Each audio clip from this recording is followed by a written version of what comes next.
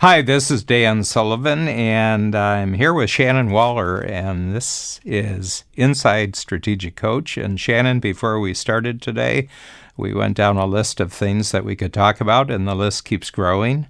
But today we're going to talk about what has been written up as the first law of lifetime growth in the book, The Laws of Lifetime Growth, and that law is always make your future bigger than your past. Yes. So the question we're going to talk about today is, why do entrepreneurs always need a bigger future than their past? And we're going to talk about a few different angles or perspectives. But one of them is that our past can get really, really big, and they can actually overwhelm our future, or people can run out of future. Let's jump in and talk about that, Dan. So what do you notice with entrepreneurs who have sort of run out of future? Because we've seen that a bit. Well, it's very, very interesting because I've had the experience of 20-year-olds in Strategic Coach, and I right now have the experience of 80-year-olds in Strategic Coach. So I know that there's at least a 60 or 70-year time frame in the normal circumstances that people can be entrepreneurs. If you take a look at the 80-year-olds, first of all, they're enthusiastic, they're excited, they're doing very, very interesting work, and you say, well, what was it about this individual that, first of all, took them way, way past the time when most people think you retire from what you're doing? They're a good 20 years, sometimes 25 years beyond when most people say, well, this is a work life. You start checking out when you're late 50s, certainly not beyond 70. And you go back and you say, well, how would you compare the 80-year-old to the 20-year-old? And the 20-year-old has one, what I'd say, advantage that the 80-year-old doesn't have, and that is the 20-year-old doesn't have much past.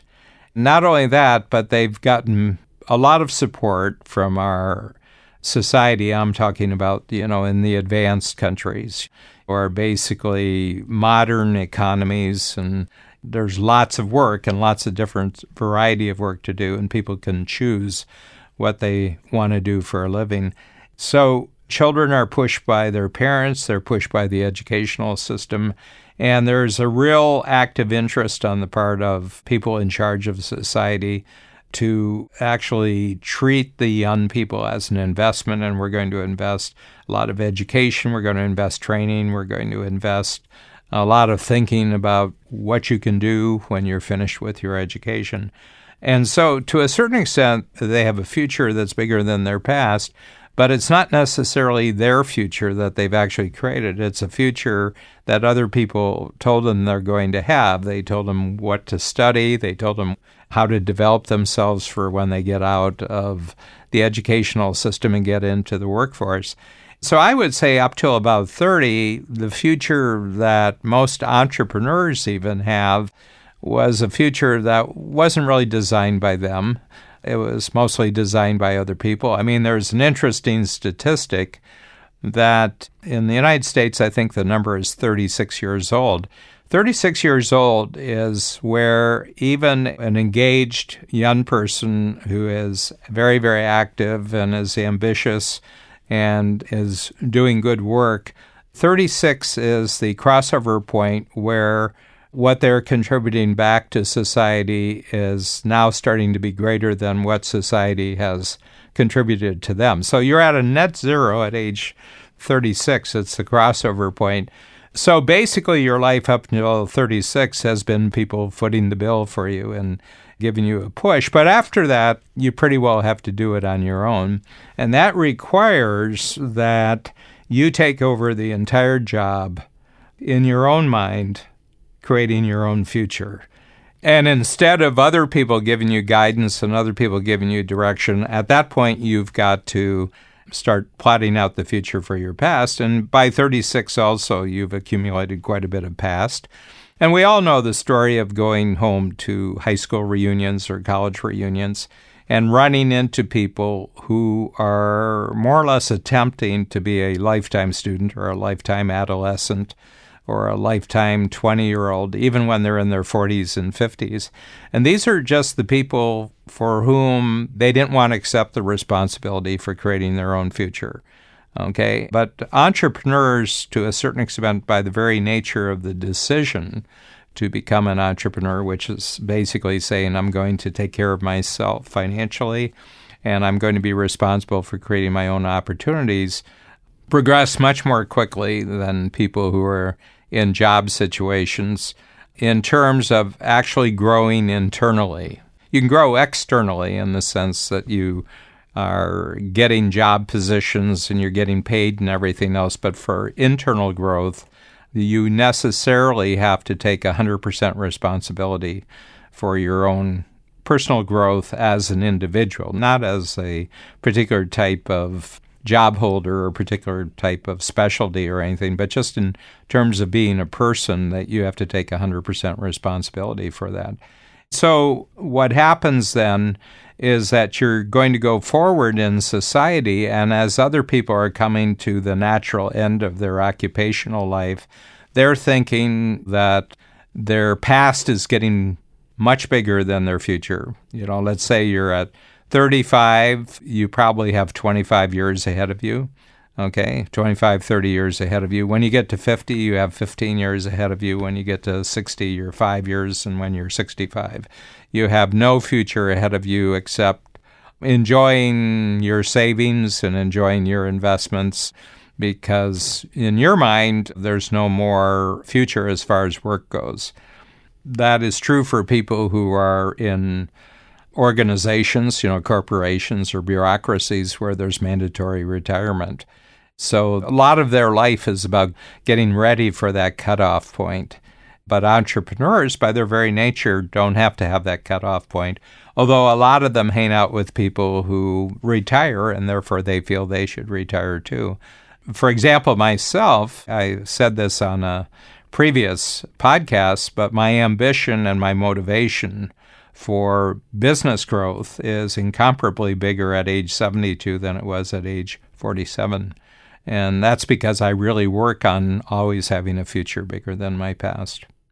Thank you, Dan. There's another group of people, too, that I see who aren't necessarily at that age group, but they had an original set of goals that they were really aspiring to. They were working hard, and they get there, and then they look kind of like they've run out of future. Can you just talk to that for a moment? Yeah, it usually happens around 40 or 45, somewhere in the 40 to 50 decade. And I notice that people, they had big goals when they started in.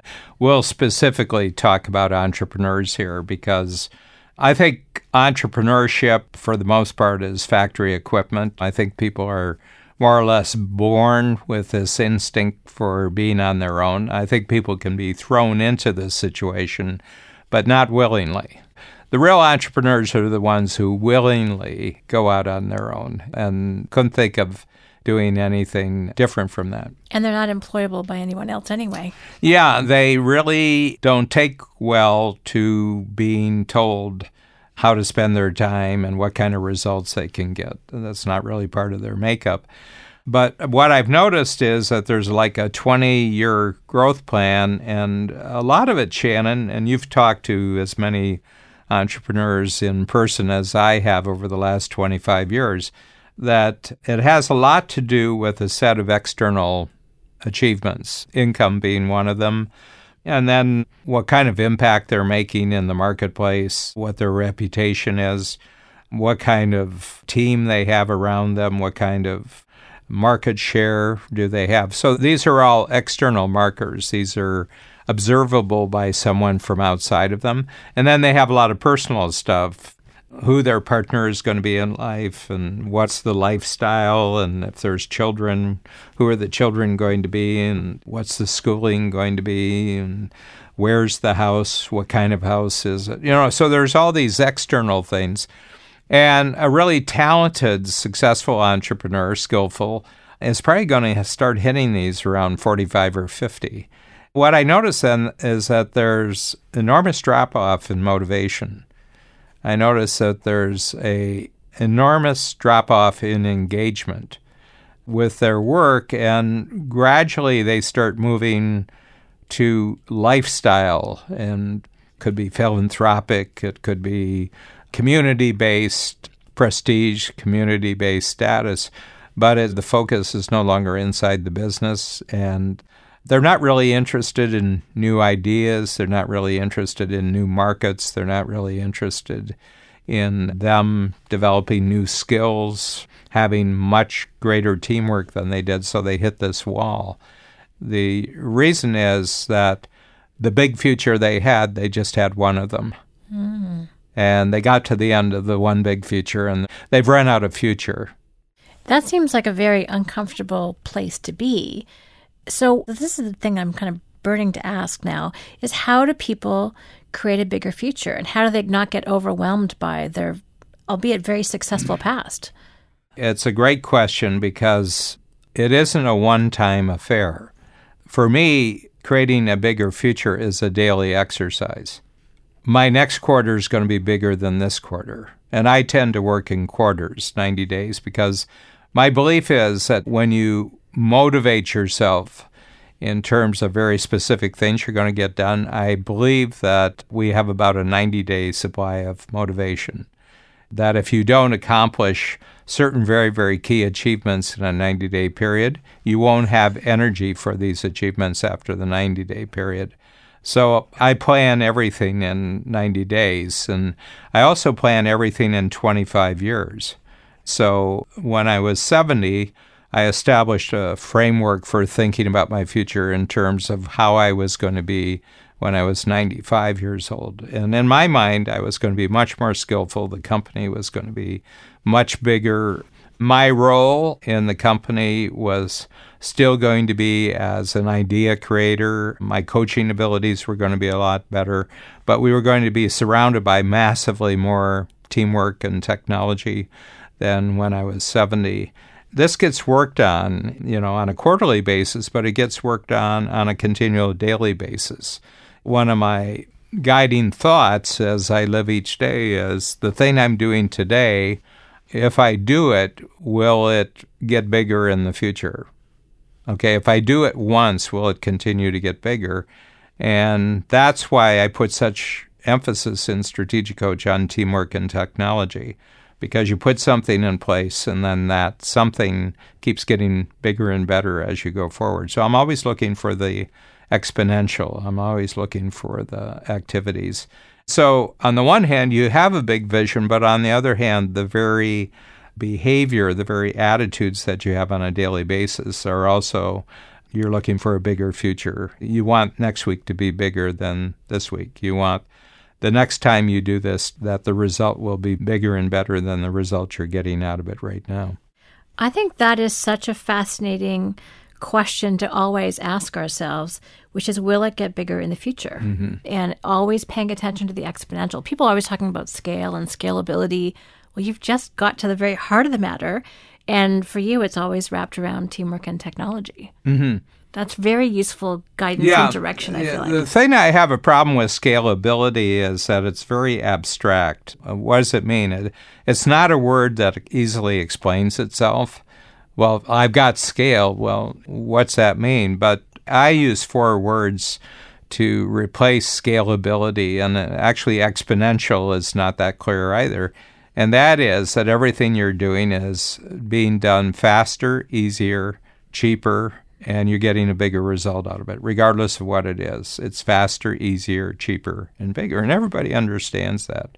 And there's very precise measurements that you can put to each of those 4 things. It's all measurable. I think that's the big thing. So I've been living so much easily since my 20s in a daily mode that I'm investing now for a bigger payoff later. And I always expect the life ahead to be much bigger, more exciting, more motivating, more engaging, fascinating than anything that I've achieved in the past. And what that allows me to do, Shannon, is to completely recontextualize my past. Because my past is not something to go back to, because you can't. But it is something that you can continually look at again from the standpoint of lessons, things that you did back then, which if you can just pull them apart from the actual experience, there's enormous lessons which are applicable to the future. So I'm always maximizing the value of my past as I go forward. And the reason is that I have all this memory and I have all this experience, and I see it as raw material. I can go back and I can reuse experiences from my past. I can think about them differently. I can learn lessons from them. I can derive new sets of rules and new laws by looking at the past. So it's a very strange thing is that your past doesn't really become useful to you until you have a future that's bigger. That is completely and totally fascinating. I love that. And I think you've done this. I think you've told me about this, where you actually created a list of 100 different experiences in your life, and then you went through and distilled down the lessons for every one of them. I think for a lot of people, myself included, sometimes we just have an event in the past that just kind of sits there, and we kind of avoid it or not, but we don't actually deal with it, or not in a way that actually supports and enhances our future. So tell me more about that list and that process you've gone through.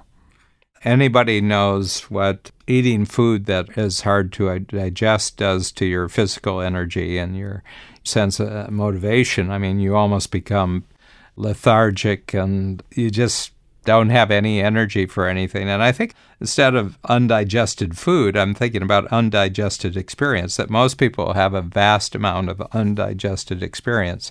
And what I mean by that is that they never got the lesson from the experience. There's kind of an emotional trap that they have from actually going through the experience. They keep wanting to go back to that experience in some physical way, and you can't. There's no going back physically to anything that we had, but there is a way of going back conceptually. There's a way of going back, rethinking the experience again, and making the experience useful in your mind, not useful for the past, but useful for the future. So my past has been continually transformed. So things which maybe 40 years ago I thought was a very painful, very frustrating setback in my life, actually, when I really took a look at it and took a look at what worked about it and what didn't work about it, and if I were to approach that situation again in the future, I began to see, I would do this differently, I would do this differently, I would do this differently. And I've done this, I would say, thousands of times. So my natural brain process is to take any experience and squeeze the value out of it and leave the non-valuable part of the experience back there. I don't have to remember it anymore because I've got the lesson and I can use it in the future. So I am very lightweight in terms of memory at age 72. I'm just very lightweight. There's nothing I need to go back to except for learning. There's no need to revisit any experience except for the learning, and I can do that right now. I can do that right here. I don't have to make a trip. I don't have to go back and look up people or anything like that. I don't have to do any of that because it's my own thinking process. I love it. And it also means to me that if you're having experience that is not to your liking or what you thought was going to happen, knowing that you can distill the lessons and make it useful to your future actually takes a lot of the pain or the sting out of that circumstance now. I see people who are angry, people who are sort of habitually angry. They're habitually angry over experiences that in some cases may be 30 or 40 years old, and they just can't get over the experience because they still think that something is owed to them by the experience. They were cheated by the experience. Experience is just experience. When you're walking down the sidewalk on a rainy day and a car comes by and hits a puddle and it splashes you and you get very angry at the driver, well, guess what? The driver didn't even know you were there and wasn't even thinking about you. It just happened. It was a rainy day. There were puddles. He was going at a speed. Well, a lot of life is like that. It just happens. The meaning of life is the meaning that we attach to the experience. That's entirely a creative activity. The past did not happen the way you remember it. Okay, the past happened the way you interpret it. And everything I've ever been upset about, depressed about, when I went back and revisited it for the purpose of extracting principles, all that negativity disappeared the moment I had the lesson. And the moment I had the lesson, I didn't have to go back to that experience again. Dan, you talk about your education at St. John's in this perspective. Can you share that? Because you've learned some really powerful things there, and you don't need to go back anymore. Yeah, and I've had 16 years of formal education. And I've gotten a lot out of it. I have no beefs about my education at all. There's this sort of modern-day angst about education and how they didn't treat you like an individual. Well, the system isn't designed to treat you like an individual. The system is designed to move certain values of society from one generation to another and hope that you're going to be okay. If we invest enough education, you'll turn out to be something. So I've gone back, but one particular experience I had was a very unique college that I went to, and it is a unique college. It's called St. John's, very small, 300 students, 2 campuses, one in Annapolis, Maryland, and one in Santa Fe, New Mexico, and the entire program is exactly the same for everybody. What the program is that you read and discuss what are called the great books of the Western world, okay? And this is about 100 books that more or less over centuries people have said these books are better than other books, and if you read these books, typical names, Plato, Aristotle, Shakespeare, Tolstoy, and then sciences, Euclid, Ptolemy, Descartes, Newton. So there's a whole series of books, and the Western civilization has what's called a great conversation, in that if you look at other parts of the world, whether it's Africa or Asia or any other part, but it's basically Europe, North America, and then everything that the British touched, all the different countries, there's actually a conversation that goes on, and it's about a 3,000-year-old conversation where we are continually picking up the thinking of people who lived a long time ago, and we're discussing it as if we're discussing it with them. And St. John's aspires to this, what's called a great conversation. But it kind of made me angry while I was there, the actual experience, because I had a feeling that it was very inward-looking, the college, and instead of taking these great ideas or the results of thinking about them and going out into the world and actually improve things, it was almost like it was that they were protecting their great books experience and seeing themselves as cut off from the world. I really noticed that while I was there. I really noticed it among the faculty. I noticed it among the students, that there was sort of otherworldliness, and that we have this precious little place where we and we alone get to discuss the great books. And I could never see that because I'm very active and very practical. So it took me a long time to kind of get through this experience, but then I went back one day, and this is fairly recent. This is about 5 years ago. What I did is that I said, well, what did I actually learn at St. John's? Quite apart from the books, because you can read the books. I mean, the books are listed, and anybody can read the books. But what I learned is that St. John's had really mastered a great learning experience.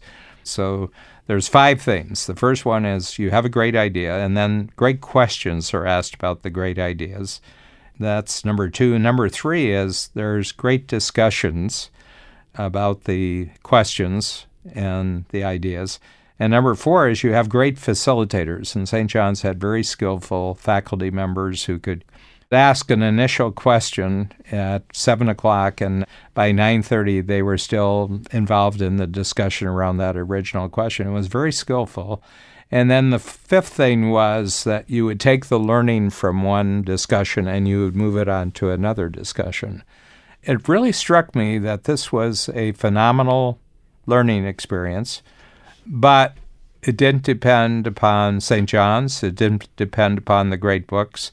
There's lots of great ideas in the world. You can ask really great questions about those ideas, and you can have great discussions, and you can develop great facilitators around it, and you can create this jumping off point. And a lot of this really went into my thinking about how the program in the Strategic Coach really gained a lot from my understanding of the program at St. John's. That's it. And once I got clear about those 5 things, all thought of having to go back to the college or anything else, or go back for reunions or be in touch with the college at all, just disappeared. I didn't have any need. I had learned what I needed to learn. It took me a long time to get through the fact that I was angry because I wasn't going to get free of the place. I recognized right off the bat that Whether this is conscious or unconscious, I don't know. But I had a feeling that they wanted to hook you and keep you forever, keep you coming back. And I was angry about that I wasn't seeing my way free of that. And the moment I got my 5 lessons, in 24 hours, it was all gone. And now I design everything going forward on those 5 principles that I gained from St. John's.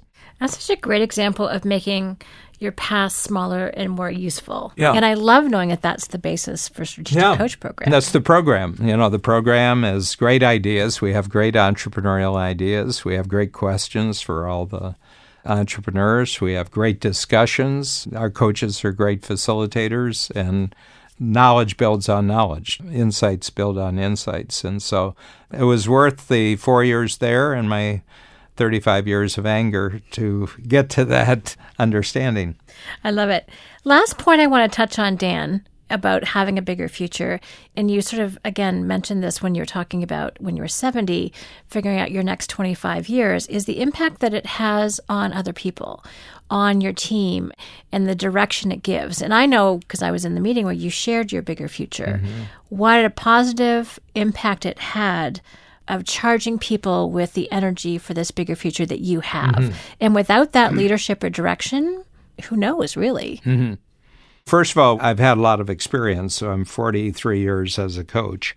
I was born during the Second World War, just before the invasion of Normandy. So I've got a lot of life experience. I've got a lot of historical experience in my life. And the fact that I, at my age, with all this experience, am more motivated and more excited about what lies ahead, I think is a very, very crucial leadership role on my part.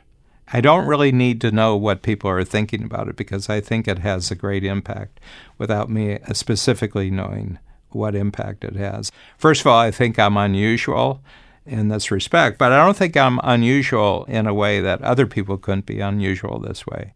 But it comes back to the premise of this talk, which is that you have to be someone who's always making your future bigger than your past.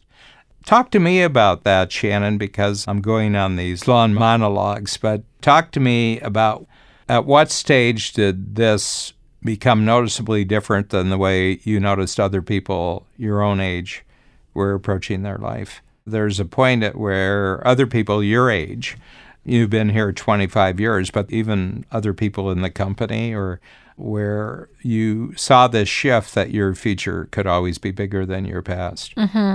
I can't identify when it happened, but I know that if I'm in a conversation and someone's talking about maintaining or cycling down in terms of their career, I look at them a little bit like, what's wrong with you?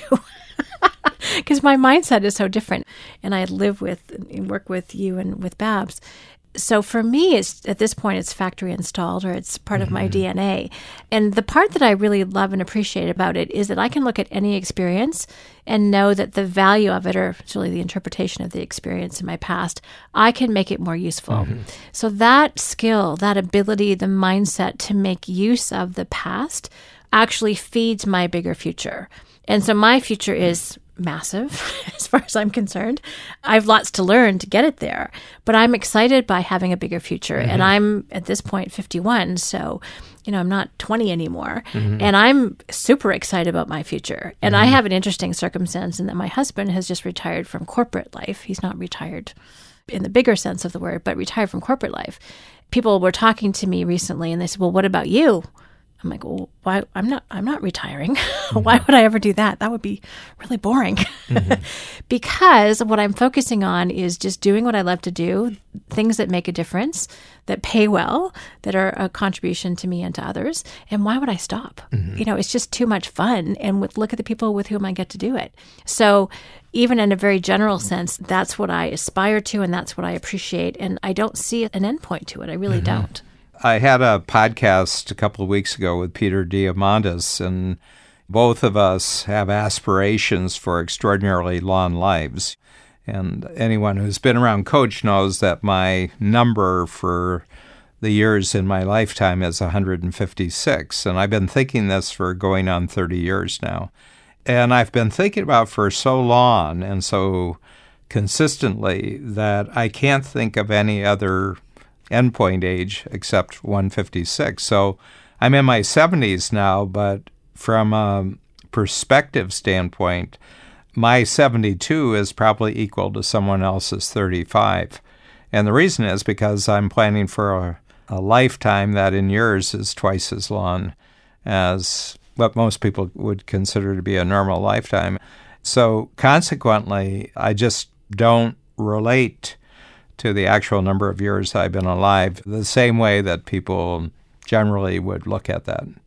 And I love knowing that you have a bigger future in terms of years as well as everything else. That to me is inspiring from a creative partnership standpoint. It's very exciting in terms of Strategic Coach. And who knows what podcast we'll be talking about when you're 156. Great. Thanks a lot, Dan. Thank you.